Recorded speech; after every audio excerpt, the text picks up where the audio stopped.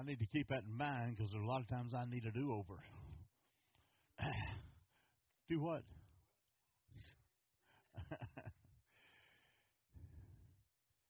Just in case you haven't heard, Judy's out today. She's got the stomach bug.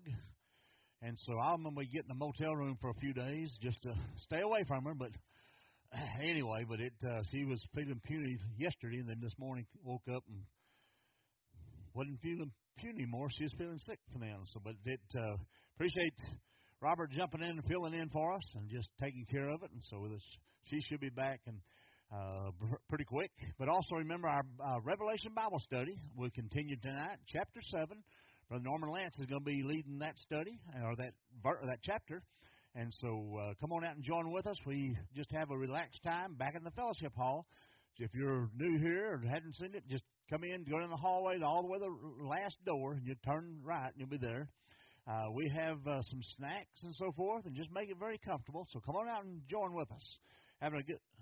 No choir practice, that's right. And so keep that in mind. That's at 6 o'clock tonight, so come on back and join with us. We'd love to have you. We do have visitors in our crowd, so be sure to meet some of them. Yes, we got a lot of our members going this morning. That's what we call those cold weather Baptists, I guess. I don't know. I didn't, but there is a lot of sickness around. But be in prayer for them that wasn't here this morning. If you will, get your Bibles and turn with me to Psalms chapter 84, and we're going to read this entire chapter, all 12 verses. Once again, would you stand with me as we honor the reading of God's Word together? Now, let me read you the prefix before we get there. It says, to the chief musician, on an instrument of God, a psalm of sons of Korah. And we read verse 1. How lovely is your tabernacle, O Lord of hosts. How my soul longs, yes, even faints, for the courts of the Lord. My heart and my flesh cry out for the living God. Even the sparrow has found a home, and the swallow a nest for herself, where she may lay her young. Even your altars, O Lord of hosts, my King and my God. Blessed are those who dwell in your house, for they will still be praising you. Blessed is the man whose strength is in you, whose heart is set on you on pilgrimage. As they pass through the valley of Baca, they make it a spring. The rain also covers it with pools. They go from strength to strength.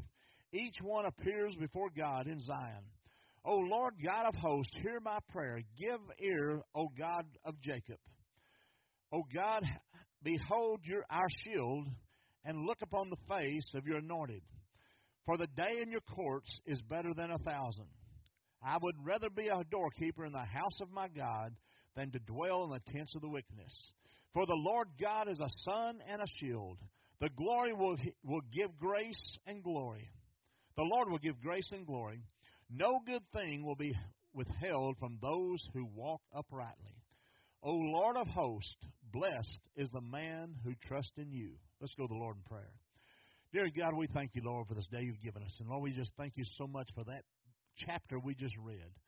And Lord, how it talks about the house of God and what should be inside the house of God. Lord, there's a lot of things we get wrong nowadays, and we don't do the right way. But Lord, this passage makes it so evident of what we should be doing, each and every one of us. Go with us now as we dwell upon these different points. In Christ's name we pray. Amen. Now, I got to apologize to you. I got new glasses yesterday. I'm not quite used to them. So I can be reading along, all of a sudden I see a word, and it's not the word that's supposed to be there. But it's anyway, so we're going to try to make it through this morning, getting used to them. But undoubtedly, the church has changed over the last 20 to 30 years. Some changes were good, but some of them not so good. The world has seen probably some apathy inside in our churches. There's probably some inconsistencies even in our churches. I think this psalm that we just read has to be one of the most moving expressions that the Christian has for God's house. You know what? You know that when a person receives Christ, that person instantly, the Scripture says, is baptized into the universal body of Christ. that when you accept Christ, you're instantly placed into God's family. But you also know that when you accept Christ, God wants you to identify with an assembly of God's people. He desires for each one of us to be a member of a church, a God-serving church. There's a lot of churches out there. Not all of them are God-serving churches. A local church where God's Word is taught, and the local church where believers are growing in their personal faith, but also reaching outside the doors of the church to reach people in our parking lots, at Walmart, wherever you run into people. Now, if you're like me, you run into people all the time. So it gives you an opportunity to share something to those people. You don't have to know them. Now we've got those little cards. You can take them and just hand them out. And just invite them to our church next week or whenever it may be. Every born-again believer needs to identify himself or herself with a New Testament local church of some form. I'm not saying you have to go to the Baptist churches. I'm not saying you have to be a Methodist or anything else. You've got to find a church that's a God-serving church and be a part of it somewhere. That's not my commandment. I didn't tell you to do that. God did. So keep that in mind. I know there can sometimes be a lot of formalism inside of a church, which shouldn't be there. There is also a difference in what sometimes we as Christians profess and what we live. That's a challenge of the church. But this morning, I'm not here to preach a message of doom and gloom about the church. I'm here to tell you that scattered throughout all this world, there are, I believe, local assemblies of Christians that represent the New Testament pattern of what a church is. And we just read a pattern in the Old Testament. That's pretty accurate if you think about it for our days too. So I'm here this morning not to run down the church. I'm here to lift up the church this morning. And I'm grateful for God's church and specifically for this church right here because you're my church family.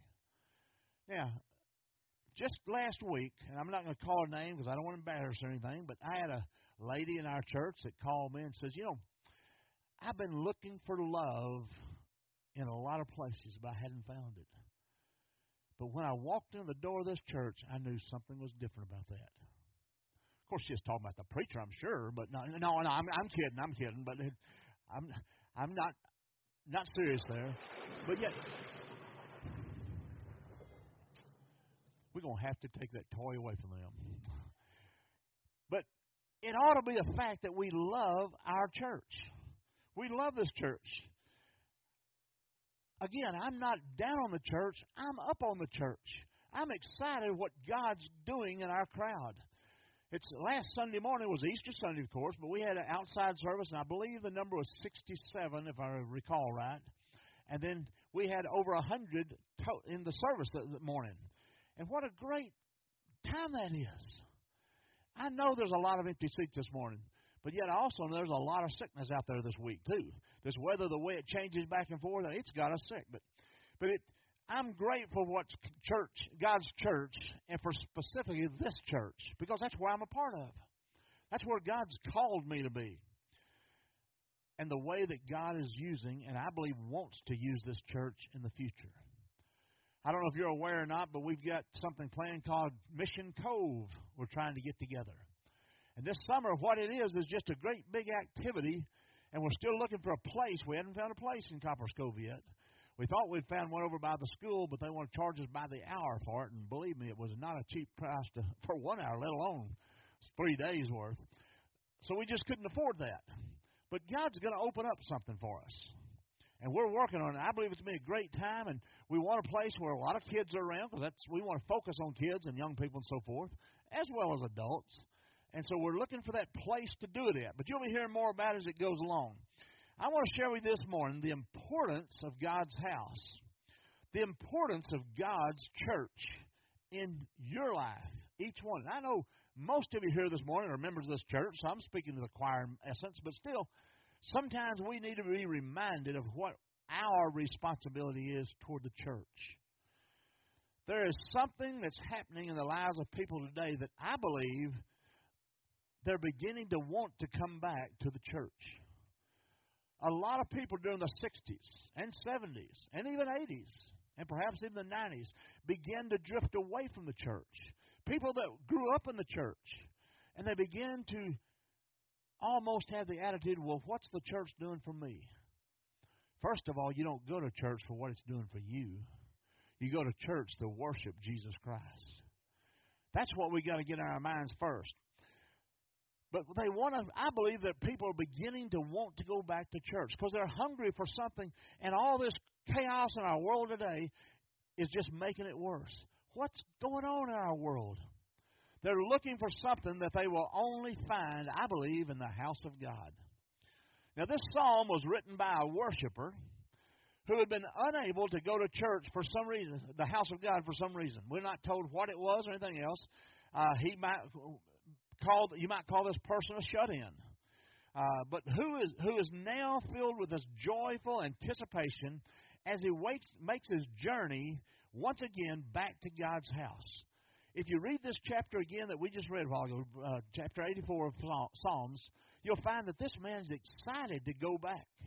He's looking forward to walking the doors once again. Let me ask you on the outset, do you look forward to coming to church every Sunday morning? Now, come on, do you really? We ought to be excited about going to God's house. Not because of who sings a special, not because who stands behind this pulpit, but this is where you can meet God in a literal form. We might call this person again a shut-in, but who's now filling this filled with joyful anticipation as he makes his journey back to the house of God. I think some of us, if we're really honest, lose our gratitude.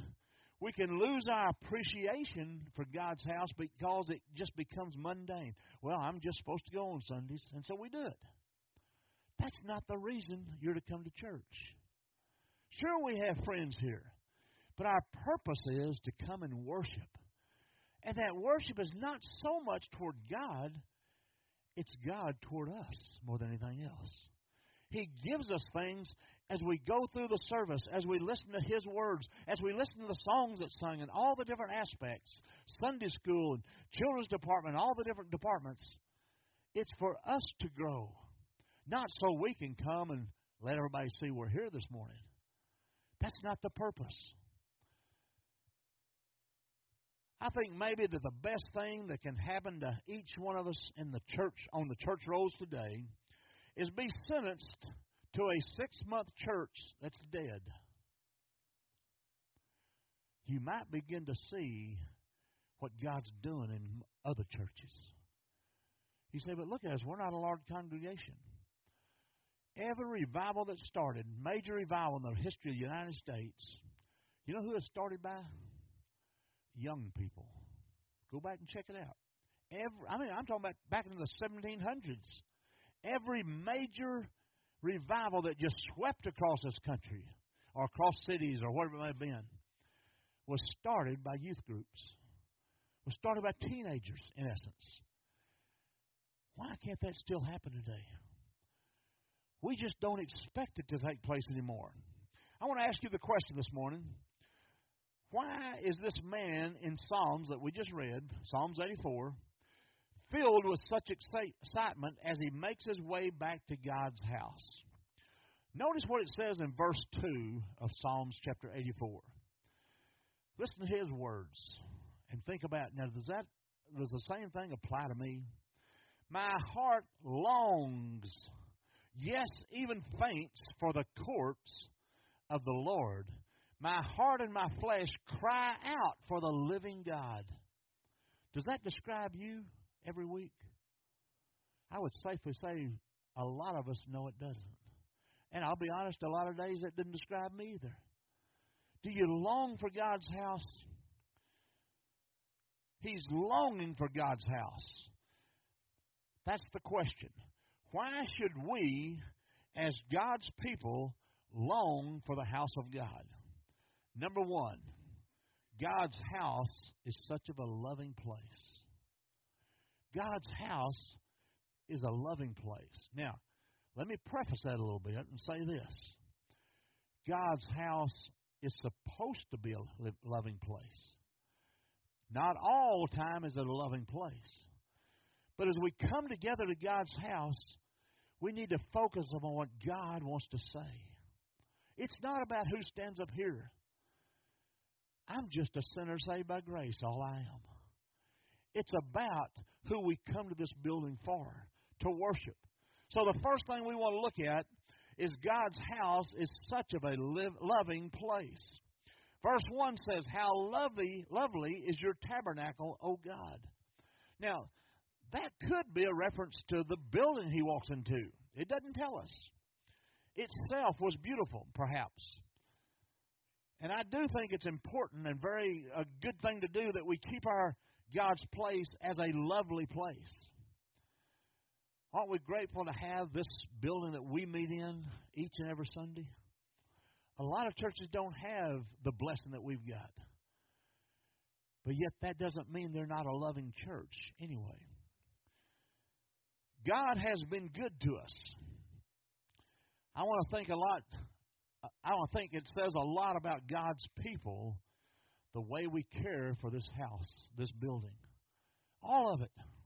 Now, I know we've got an older building, and there's challenges with that and so forth. We understand that. Any older building begins to have challenges with it.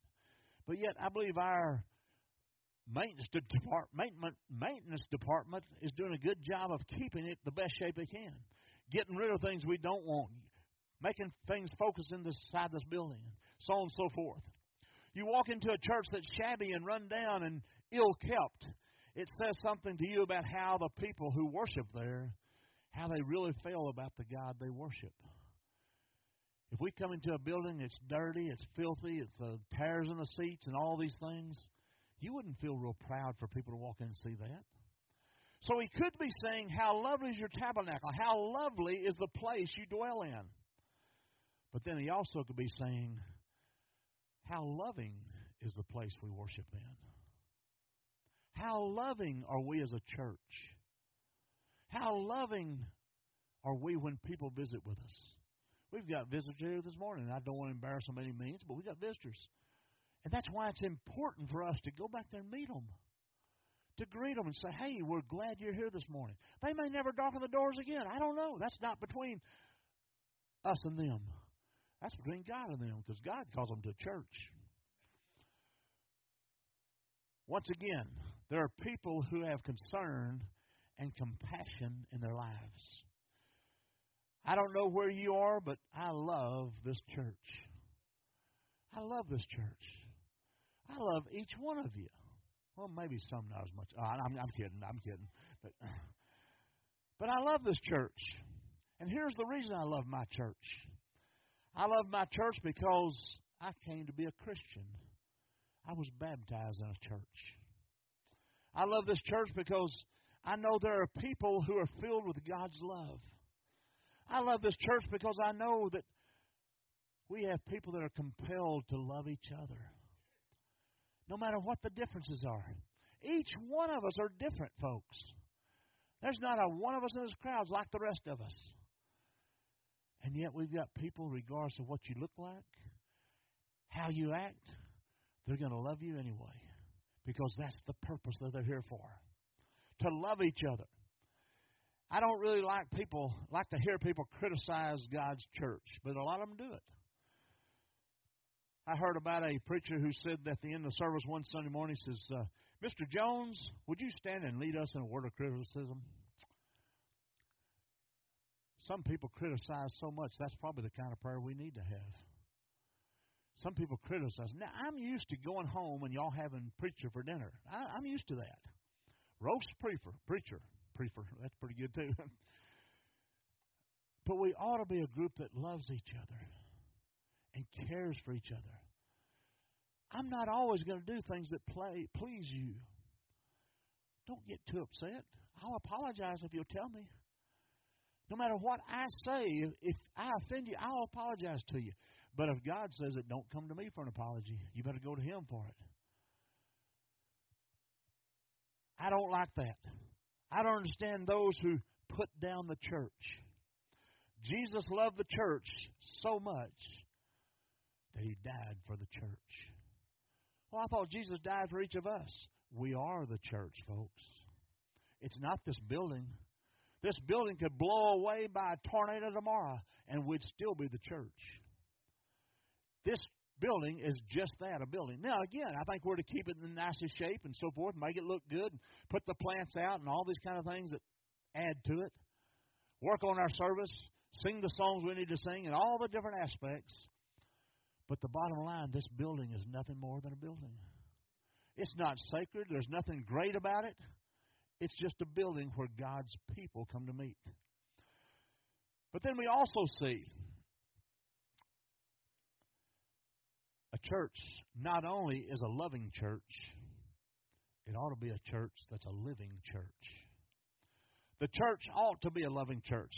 And I'm so grateful that this one is one of the hallmarks of this church. This church goes back for many years.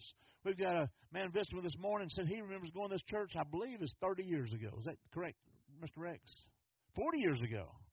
I was 3 years old then. No, I'm kidding, but he has a history of this church. He's been here before. Maybe not when any of you were, but he remembers this church, what it was. And I'd safely guess it was probably considerably larger number-wise, because I remember the churches we went to in the 70s and 80s and so forth, that they had not yet begun church decline as we see it today. Thank you for the way you love inside this church. That's what's important. When people walk in, if nothing else, they ought to feel the love when people come up to them. They ought to feel God's love here and be drawn to that. Not necessarily to this church, maybe looking for another church. That's fine. I have no problem with it. If you're not happy in this church, let me know. I'll help you find one. But I want us to be a church, and when people walk in, they know they're loved. They know they're cared for. I want to say thank you again for the way you love in this church. But there's all kinds of people that walk into this place week after week, and that's what they're looking for. They may not even know what they're looking for, but they want to find a place that can show you how to love. Regardless of what you do for a living, regardless of how wealthy you are, regardless of how poor you are, regardless of what is in your past, that's irrelevant. Because Jesus is the one that can change that. But our job is to love people when they walk into this building. Each other as well as visitors that walk in this building. They're looking for people that have a genuine love for them. It should be a loving place. But also, God's house is a living place. It ought to be live.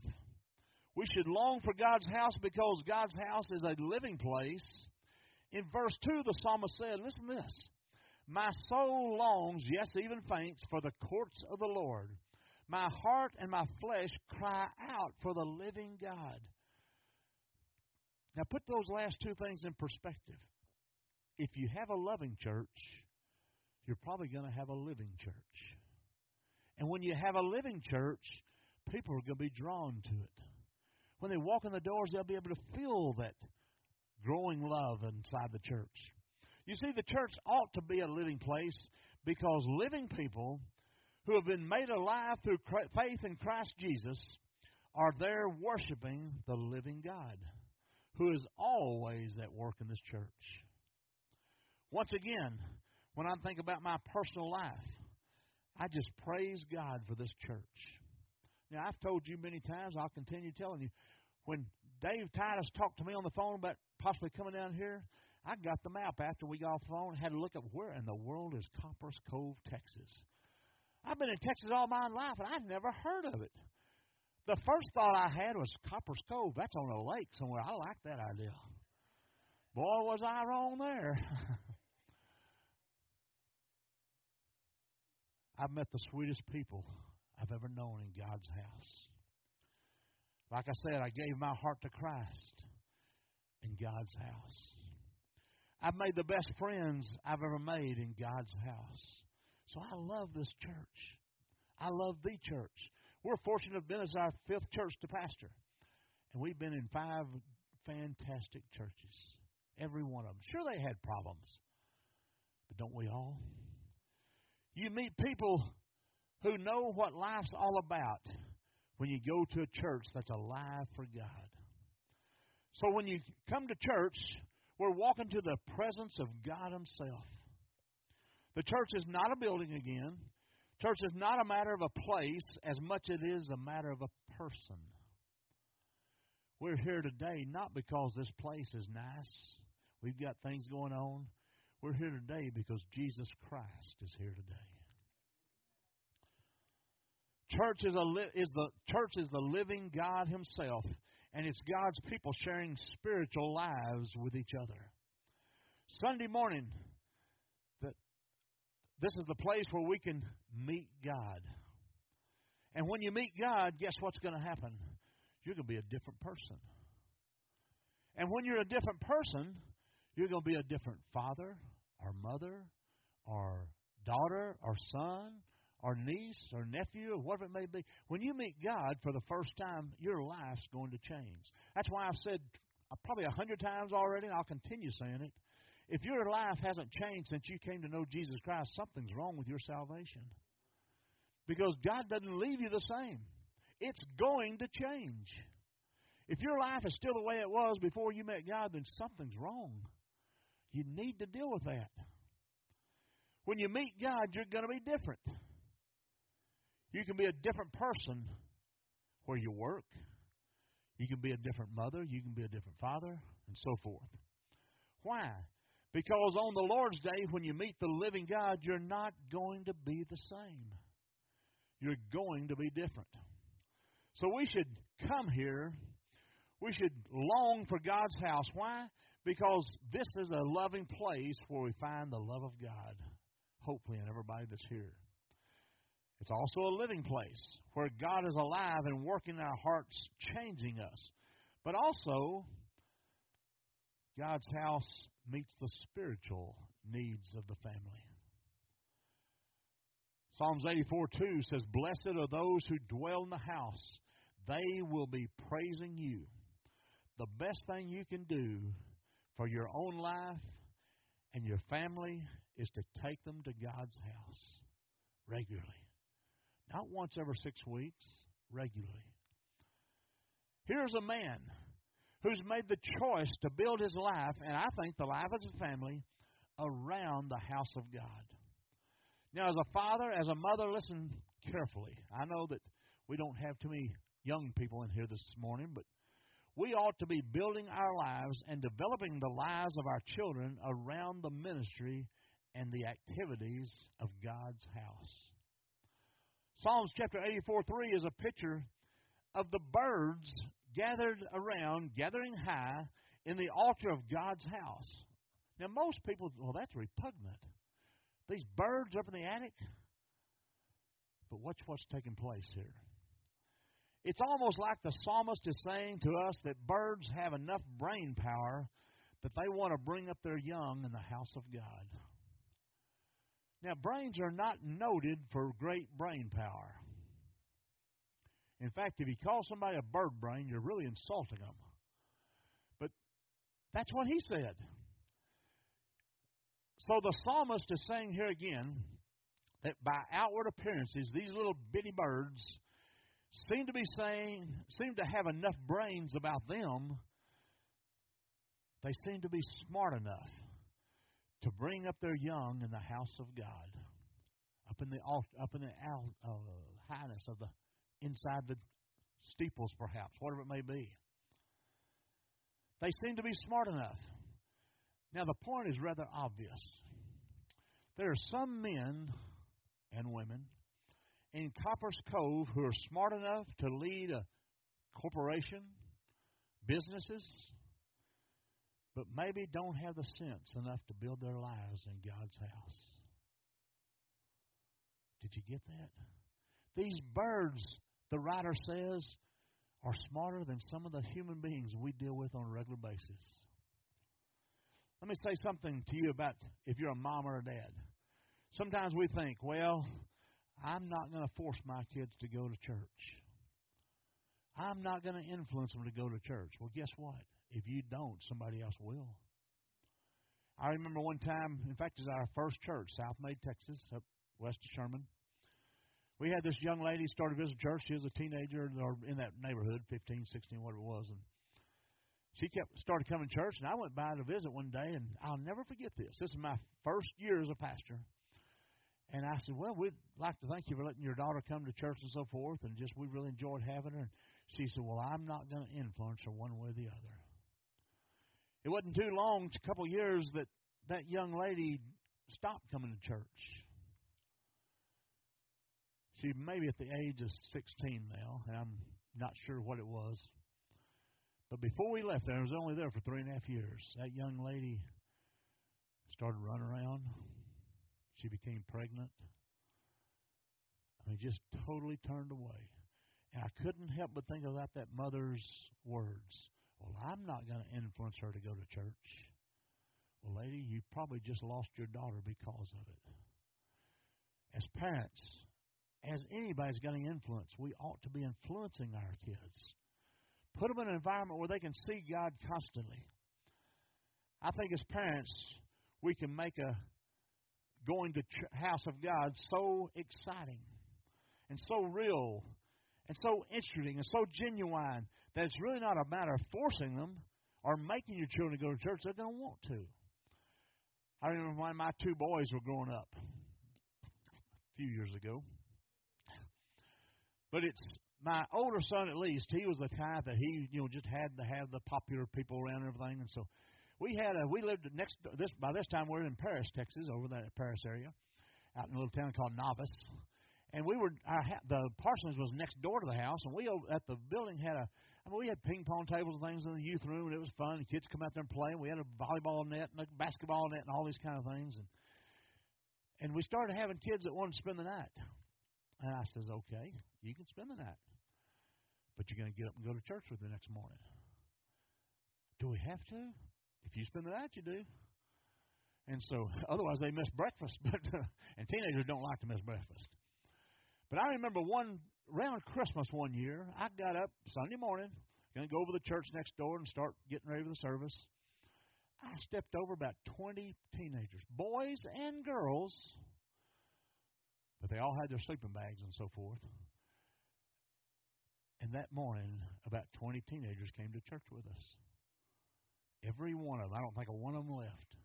Now, it's nothing we did, but my boys knew come Sunday morning they're going to church. There was not an option. They didn't have a choice. You're going to go to church. And anybody that spent the night in my house on Saturday night, they were going to church with us. And every one of them didn't say a word, just got up. But let me tell you about a story about a young man. In fact, he's on my Facebook now, but he grew up with my oldest son. He was there a lot of nights because he didn't have the best of families. We were sitting at the breakfast table one time, just eating breakfast. And me and my sons used to cut up with each other. I know y'all can't see that in me, but we did. We used to cut up quite a bit. Like one of them would say, I need a biscuit. So I'd throw him a biscuit. Hit him in the head or whatever it may be. That's his problem. Should have caught it. But we were sitting at the table, and Michael's his name. In fact, I talked to him the other day on Facebook, and he says, I'm going to come up and visit y'all's church one day. He's now living down in Houston, the executive of a big corporation. And I said, good, we need your offering. But no, I didn't say that. But anyway, we were sitting at the table, and something was said, and he made this comment. Says, I wish my parents loved me the way y'all do. And I said, I knew his parents. I said, Mike, you know your parents love you. And here's his words. Love me. They don't even like me. That just tore me to pieces. This is a teenager now. He's probably, I think they were in high school this time. And he's totally convinced his parents don't even like him, let alone love him. And he was as serious as he could be. Folks, if you got to take a teenager in and love them a little bit, take them in. Whatever it is, whatever it takes, don't let them slip away. You be the kind of father or mother in the home that Christ has made you to be. And I think come Sunday, your children are going to be anxious to go to God's house because they've got parents that live that life. And then they'll meet the Savior one day. That's made them wants them to have the same kind of mom and dad as they did growing up. That's what we need to be in the church. I've got more mamas in churches I've been at than I can name. And they're still mamas to me. I've got one lady over in Texarkana just the other day. I put something on Facebook, and she called and says, texted me and says, how's everything going? I said, it's going good. We really enjoy over here. Now, be truthful, man. Are you really enjoying it? Yes, Mom, I'm enjoying it. She's no kin to me. But yet she's that type of person that cares for you. Is everything all right? I don't see how a person can make it in this world without a church. I just don't understand it.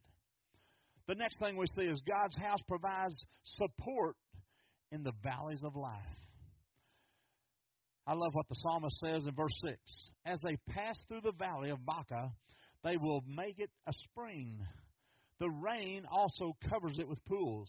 The valley of Baca, if you look it up, really means the valley of suffering, the valley of weeping. Sooner or later, all of us are going to go through some valleys of weeping in our lives. We're all going to be. If you haven't yet, you're going to. The fact is that all of us right now, if we'd just be honest with ourselves, open our hearts, we'd be amazed at how many people sitting in this room right now, which is a small crowd today, what they're going through at this very moment in their life. Because a lot of people hide it real good. We've got people that just lost a daughter in the church. We've got people down in Houston right this very moment that's staying by the bedside of Rocky's sister. And at 12:30, they're supposed to pull the plug. That's a valley. People all over. And if I were to ask you, probably, I'm saying 20% or 30% of this room would say, well, you don't know what I'm going through right now in my life. No, I don't. But, folks, I didn't write this Bible. God did. And He says you can turn that valley of weeping into a valley of joy if you'll let Him. The Psalms are really a well that David dug in the valleys of weeping so that you and I, these weary pilgrims walking along the way, can come along and drink from the experiences of David and be refreshed by him. He wrote the Psalms, many of them. And they were written for us. Read them sometimes. It gives you comfort for every situation you can imagine. You see, there's not an experience that you're going through or have been through or will go through that somebody probably in this room hasn't been through the same type thing. That's what it's about. They found the well of blessing inside the house of God. There is power in the church. You can draw strength and refreshment from what other people have learned and are learning. Even in the valleys of life, when the valleys come, you need a church. When the valley experiences goes through those valleys so that we can trust Him because God's taken us through those valleys. So that we can bring the experience of that power to other people. Perhaps in this church room right now. Maybe something we've been through. And you don't know what that other person sitting beside you or down the road from you or whatever it may be. But you know one thing, they've been through some challenges. If you'll take the time to talk to them, you'll find out. And it may be the very thing that you've gone through, and they can help you with it. That's what a church is all about.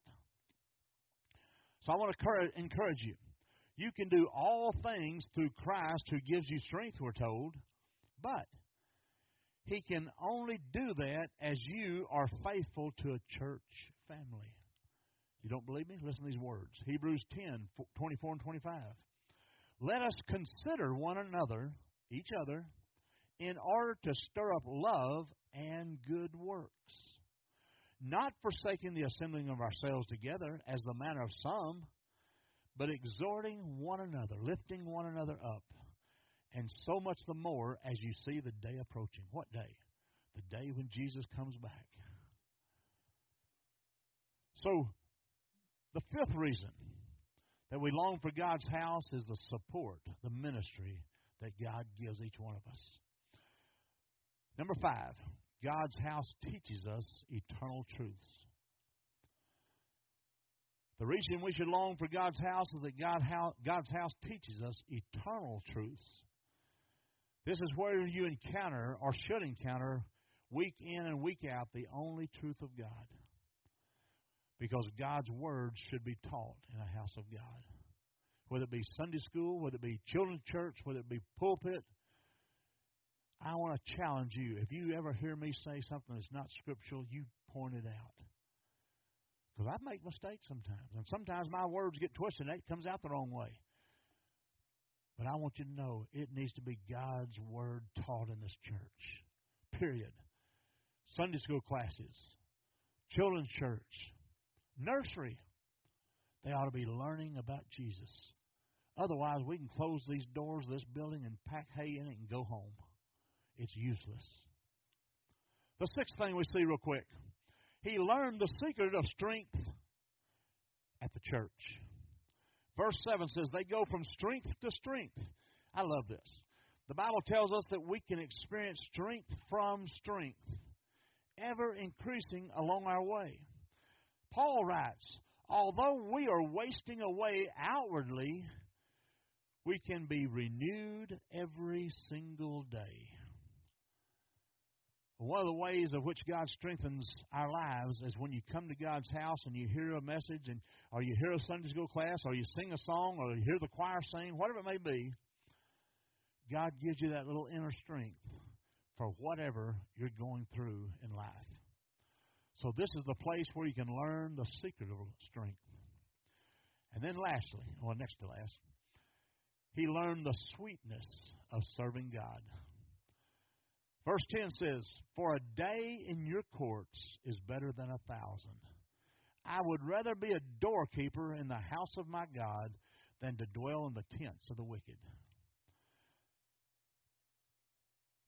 That's the sweetness of serving God in your local church.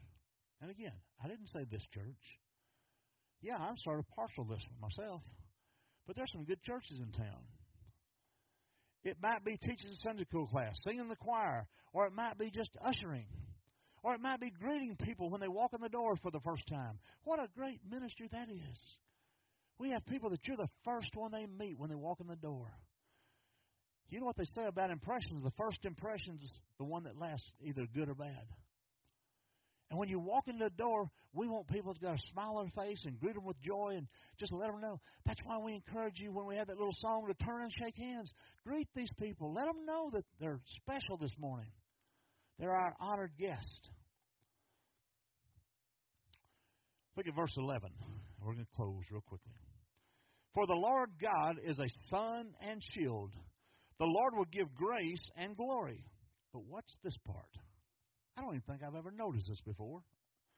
No good thing will he withhold from those who walk uprightly. Do you hear that? God just made a promise.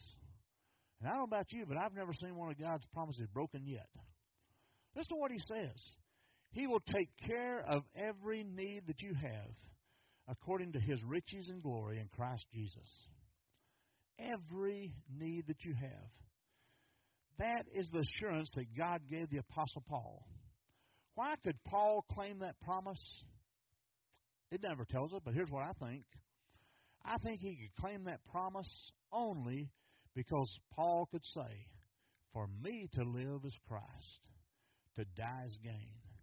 But there's one reason for me to be right here on earth, Paul says, and that is to spread the word of Jesus Christ. So what Paul's saying is, God, if you want to take me, I'm ready to go.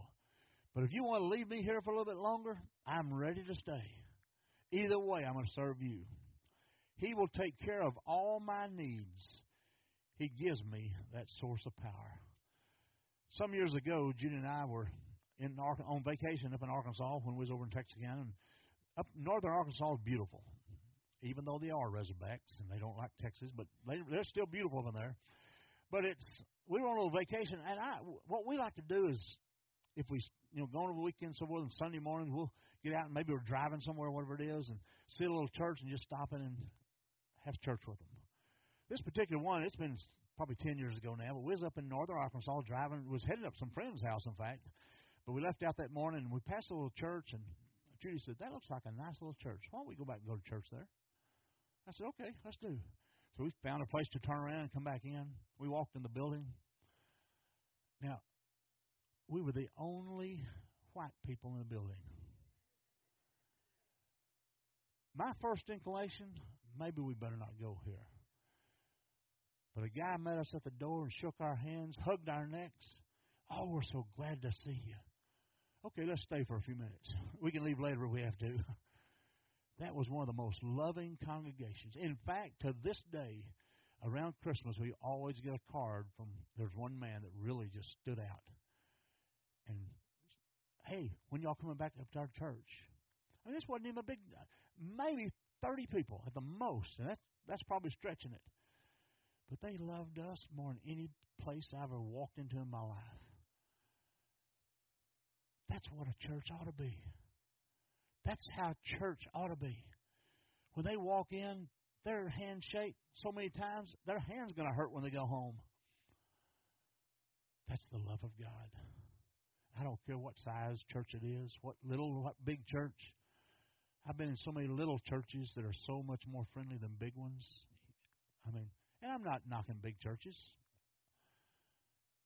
but it's where God's people are what matters. They may walk up and hand you a card and say, here, fill this out. But let them know that you love them, that we love them when they walk in. That's what God's house is all about. Are we really longing for God's house this morning? Do we desire to be that kind of a church? I believe we do. And I believe we're going to be. We're on our way. We got good people.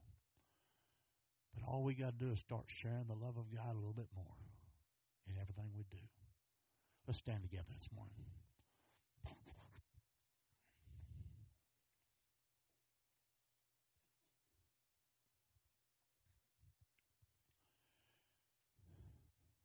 Are you where God wants you to be in your spiritual life as well as your church life? Yeah, we're an older congregation around here for the most part. But let me tell you, nobody loves like a grandma does. If we would just love people like a grandma does, we'd be in good shape. Do you need that this morning? I don't know what you need. Maybe there's somebody here that does not know Jesus as a personal Savior. This morning, we invite you to come for that reason. Nobody's going to try to talk you into joining this church if you don't want to. That's fine. All we're asking is between your relationship between you and God. Is it real? If it isn't, go back to your church and make it real. Start applying it in your life. Dear God, we thank you, Lord, for this day you've given us. And Lord, now as we come to this time of invitation, we just ask that you would speak to our hearts. Oh, we know there's people right now that are going through valleys, through trials, through tribulations, through heartaches. There's some in our congregation that have lost loved ones. We've got others that are just waiting, just literally a few minutes, and the last breath will be taken of that person. Lord, you know the needs of each one of us here today. Don't let us close these doors without you speaking to us, without somebody coming and just wrapping their arms around us and saying, hey, I love you. I love you. Lord, let this be a God-fearing, God-serving church in everything we do. In Christ's name. Amen. Let's sing this.